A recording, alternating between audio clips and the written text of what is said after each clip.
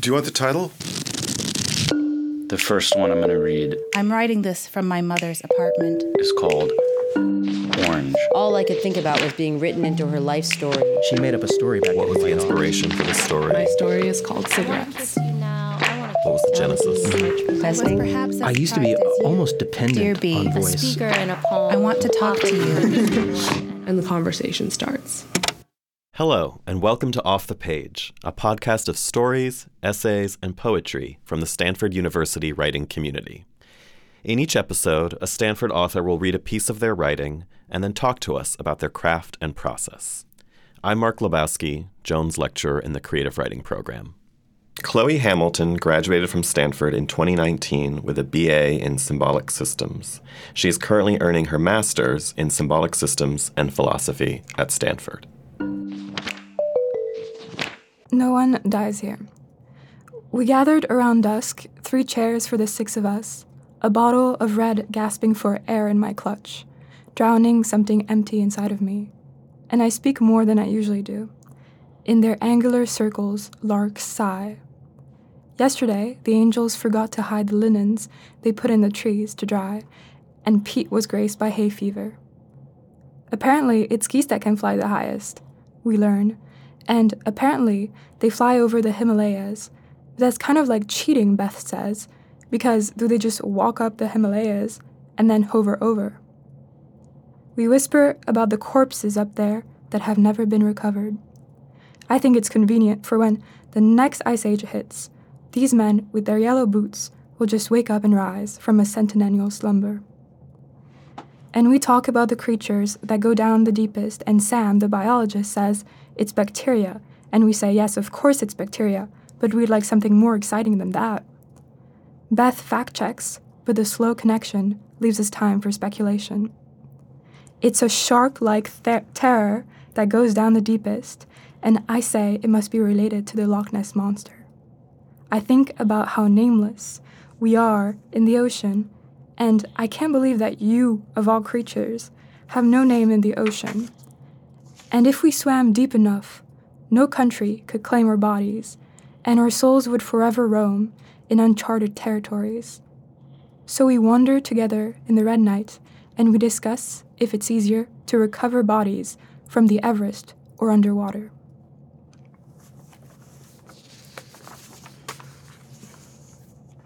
Power absolute. Many times, in the shade of circle leaves, he wanted to die. Recently, Lois is solitary, his pavan tamed, the grandiose harnessed, head bent down low, guilty like a tail. He flags his nudity, hidden under the blue mosquito net. Why did they ever let me build my home on a marsh? Absent-minded curses to Le Vau, Le Brun, and Mansart. Fleur de lis branches fan warnings. There is no folly in building a still twig castle. His croaks behead him. What will I do if I die? Buzzes the crown vault. Am I who I was when the sun rose? Mansart knows. Without a mirror, he doesn't recognize himself. This one is about the plague that they sent with the Voyager 11 to talk to alien, be able to communicate. Talk about pioneers. First, they masked the vulva. Already they planted her rigid like a sunflower at his right side. Don Quixote tells Carl Sagan that lacks chivalry. To prevent them from seeming like giant men, they drew the space shift behind in relative lines. I'm not an alien, and I don't understand. The man lifts his hand to indicate peace and movement. Between the girl and the guy, in the general scheme of human geometry, some fruit is missing.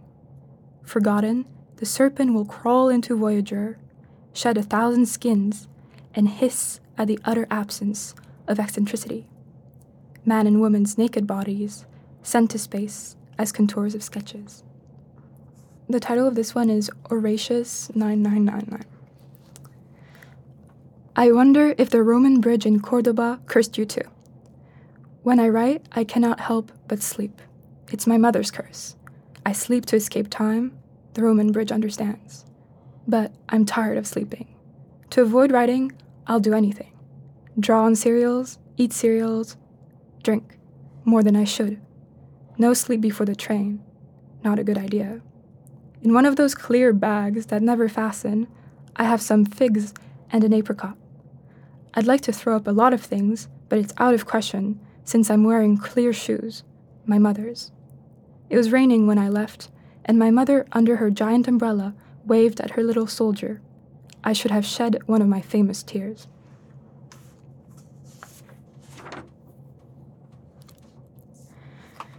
Blinking. He gave up on growing 5 years ago. Drinks his coffee black. 5 years ago, at least had a pretty face. Now he blames it on the beer. His muscles are quartered on rockets, his boy sheets, saving to buy drinks for the girls he wants so badly. Nothing irritates him more than his head. It blinks too much. His mom found him a laundromat nearby. He's not been. He thought he'd muster the will to go home to his parka, but spends Christmas in the city alone, hiding the stink in the snow. Blue electric hours on his nightstand arrest him, like the siren call of police cars. Head let in, he stopped counting sheep when he was 10, and now's not the time to start again. He falls asleep dreaming of home, of the CVS's sweet smell on Lincoln Street, and of McDonald's on Church Street, with Bruce and Joe, where he felt in his pocket his driver's license for the first time, and Bruce's voice say, "Boys, I'm getting married to Belle." The other day, he drove through, and the Big Mac tasted worse than plastic. When Joe asked him why he'd been keeping that headless orchid for so long, he bought a plant. Her name's Leah. Now Leah crawls wilder than the rainforest on his chest. The other day, he left Laurel a voicemail. "Hey, Laurel." 5 years later, and it's February 14th. "Hey, Laurel, I know it's been a while." As he soaps, he hears the digestion in Joe's stomach of the 3 pizza boxes ripped open on the sofa. 5 years and 2 days ago, he was late to the cinema, and they sat on the front row, tilting their heads like ridiculous birds. Palms dude, she breathes, not him. He knows he's not great looking, and that his hair rises in spikes, uglier than a tarred gull. The unkempt lawn on his cheeks murmur, "Well, what can you do?" Hardly anything irritates him more than a missing letter on a neon sign. Nowadays, it's hard to tell if it's worse to get up or go to bed. To be Japanese and to save money, he didn't buy a frame and his mattress is naked on the floor. Problem is when he wakes up, he feels like a shitty animal, and to get out of his hole takes him hours. And when his naked body enters the shower, he thinks, "I made it through the day," his bare body frozen like a plucked hen. Aside in a bush. Go spread your plumage, tarred green feathers, far away from me. The folds of your neck grimace when you croak. You say that those are cherry blossom trees, and I see a garden in Hokkaido covered in snow. You point to hemlock, and I tell you about Socrates. When I rose from your bed, I would see the trees. Now I wake up from another bed and see the trees, blinking like a silk fan, the pavan of your feathers. I only like when you sing the truth, yet I'm not satisfied with the truth. I found you out of boredom, but you don't distract me from me. Pouting behind the blinds, branches green. They envy the low bush that crawls to our window in between us, or the fly diving in the curtains like an aviator in the Pacific. I beg you to spare me from your songs. Sing it, another tree.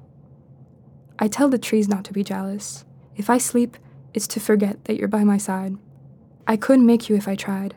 A spirit smith its imprint on your bough. It must have held your face in its hands and stroked your face with its sunflower fingers. I don't have a country, and I don't have a song. I don't know what it means to move across the Pacific. Hi, Chloe. Hi. Thank you for appearing on Off the Page Thank you for having me. Sharing your work with us. I just want to start by asking how you came to poetry and how you began writing and what poets have influenced you? I started writing poetry because I was really like writing in general, but I was stumbling a lot on every single word. And so it was a condensed way to like say what I wanted to say. And also, I couldn't really build a narrative if the words weren't exactly what I wanted them to be. So it just seemed like a natural format that I was drawn to. I read a lot of poetry when I was still do. I know that he receives a lot of criticism, but there's some poems by William Carlos Williams that fall with the landscape of Icarus that I believe are really the right words put at the right place. I like reading poetry in other languages because it just really captures something really quickly and really well. I didn't realize that William Carlos Williams has he become controversial? Well, in the poetry, in the classes I've taken, people were like, "Oh no, William Carlos Williams again." Oh, right. You know, like the cat. Wheelbarrow, yeah. Too ubiquitous. Yeah, exactly. It's like saying your favorite movie, Citizen Kane.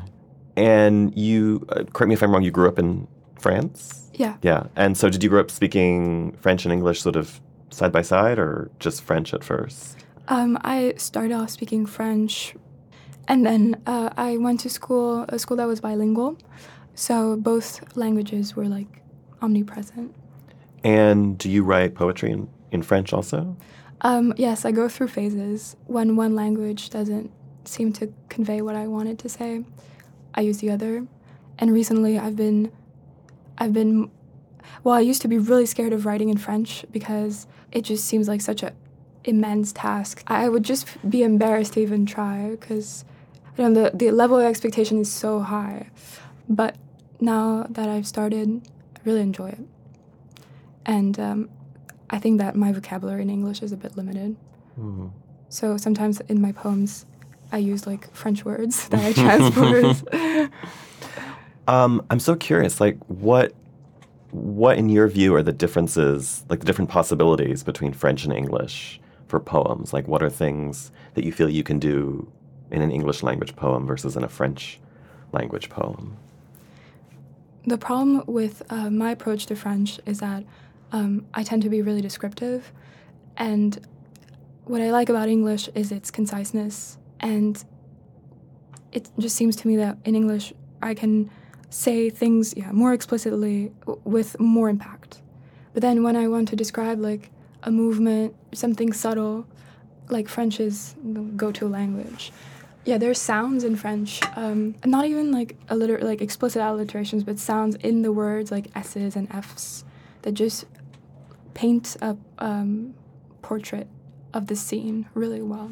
That's really fascinating to me because I have never spoken a second language well enough that I could even imagine trying to be particularly expressive or creative in it. I feel like that's an immense gift.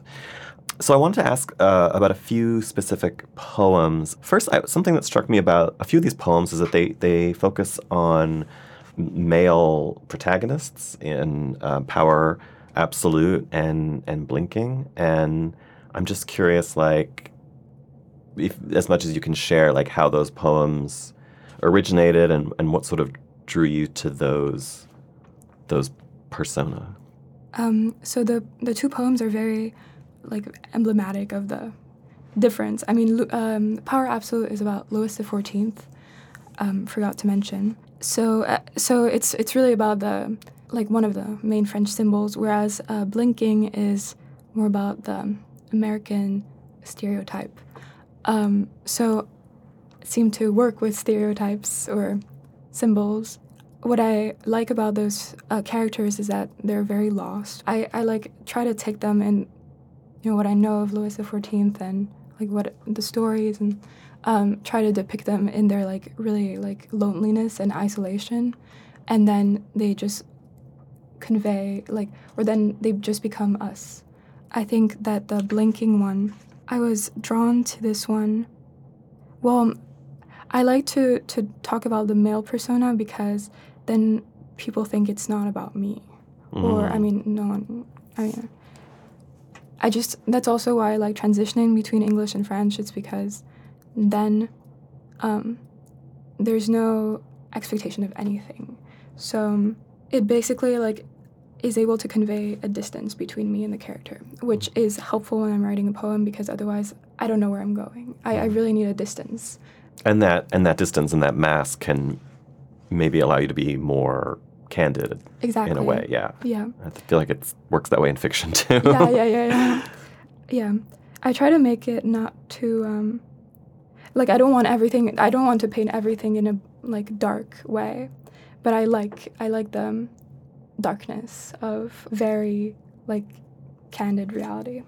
Well, I'm interested in what you just said about being drawn in the Louis XIV poem and in the sort of as I read it, depressed guy at college poem. You use the word symbol and then also stereotype, and I thought, well, that's interesting that would be something that would attract you, like to get you into a poem. Like, are you interested in trying to see what's underneath that stereotype? I think so. It's also, it's interesting to like take, figures that no one would associate with anything like really human, or people that, want to dissociate themselves with. It's like a myth, and it also like has so many stories, or like there are so many stories around them that are like, for example, Louis XIV. Basically, the poem was like a play on like how the sun was setting on basically his whole vision. I think that was what I was trying to say at first. And also, like, what I like about symbols like that is that there's already like a whole narrative around them, so I can just like pick things I want to talk about and turn them in the way I want. I also really like being able to, so maybe I don't express this necessarily well, but like putting references to really weird things, and then, it makes me like happy. Yeah, I mean, I think that's also something that poetry especially can do, is it can be elusive, it can play off of these like larger narratives or iconographies. And then the other thing I really wanted to ask you about was, I guess, tone, because not to lift the veil too much on this episode, but when we were recording, you did a retake of Horatius because you wanted it to sound less serious. Right? And it's funny because when I was reading that before we recorded, I thought, there's something like, on the one hand, the content seems very heavy, and it's about like this kind of like loneliness and alienation and depression. But then that last line, I should have shed one of my famous tears, feels like it's subtly satirizing or mocking the speaker a little bit. And so I'm just kind of curious, like, where that poem came from and how you sort of wanted to create a balance of tones there. Yeah, I think that hypocrisy is really present in what I write, because there's always like the conflict between like what you feel genuinely like, and in this case it's like depression, like a depressive stance, and then there's always like this kind of distance from the facts. And so while you can be genuinely unhappy, you also realize that, well, in this case, the speaker realizes that the expression of her unhappiness is sometimes fake. Also, within the poem, what the speaker does is a bit absurd, like a draw-on serials. So it's all absurd, and I think it's playing on that. That's a really subtle and mature thing to articulate in a poem. That's really interesting. Maybe the last poem I wanted to ask you about was actually the first one you read, No One Dies Here. I was interested in that poem in the shift from a group portrayal to like a direct address. The speaker invokes a you and then a we, and sort of seems to step apart from this group. And I was curious in how that turn sort of works for you, or how you understand it. Yeah, I was really happy to like pull the group thing off, because it's really I always like by default go to one character. And I like having the companionship in like within the poem of like multiple voices. The shift is, well, because I couldn't continue with the group. I think it was too much. It's really hard in a way to like portray a whole group. It's always like, I forget the term for this. It's when you have like a narrative, like just a portrayal of facts without too much like thought, and then you have like the aside of the reflection on what was just said. And so it's a bit modeling that. And I mean, the conversation is a bit strange, like talk about bodies on the Himalayas, but then it becomes a point of conversation between those two characters at the end. So anything can really become a source of genuine concern. It's like, how are they gonna? Well, how can we escape from this situation? Have you read the story What We Talk About When We Talk About Love by Raymond Carver? Mm-mm.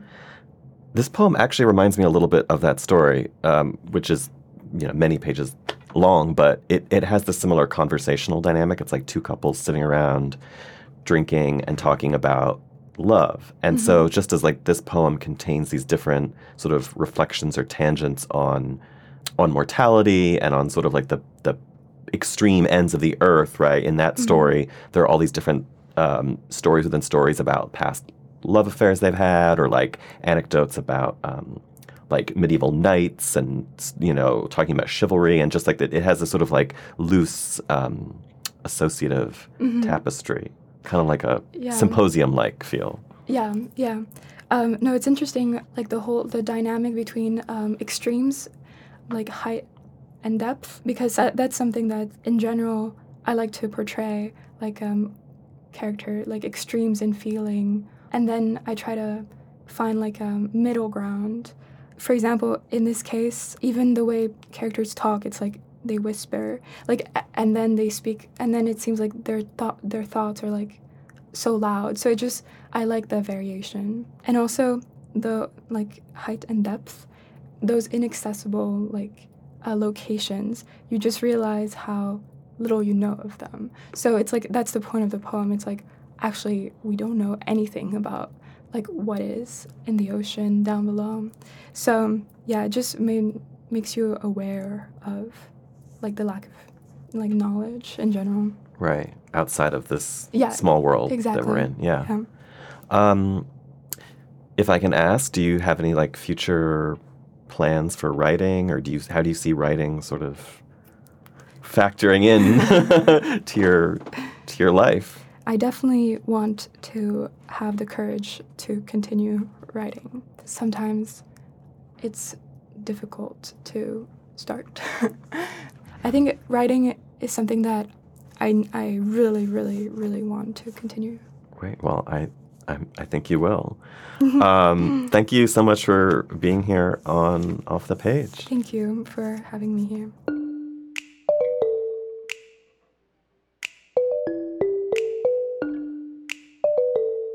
This episode was produced by Alessandra Wollner, Maddie Curtis, and our talented team of producers, editors, and coaches: Aaron Wu, Sienna White, Aparna Verma, Yui Lee, Claudia Haymack, Christopher Laboa, Victoria Wan, and Jet Hayward.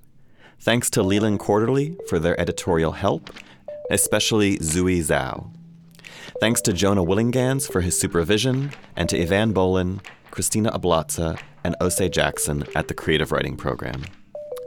For their generous support to the Stanford Storytelling Project, we'd like to thank the Vice Provost for Undergraduate Education, Stanford Arts, and Bruce Braden.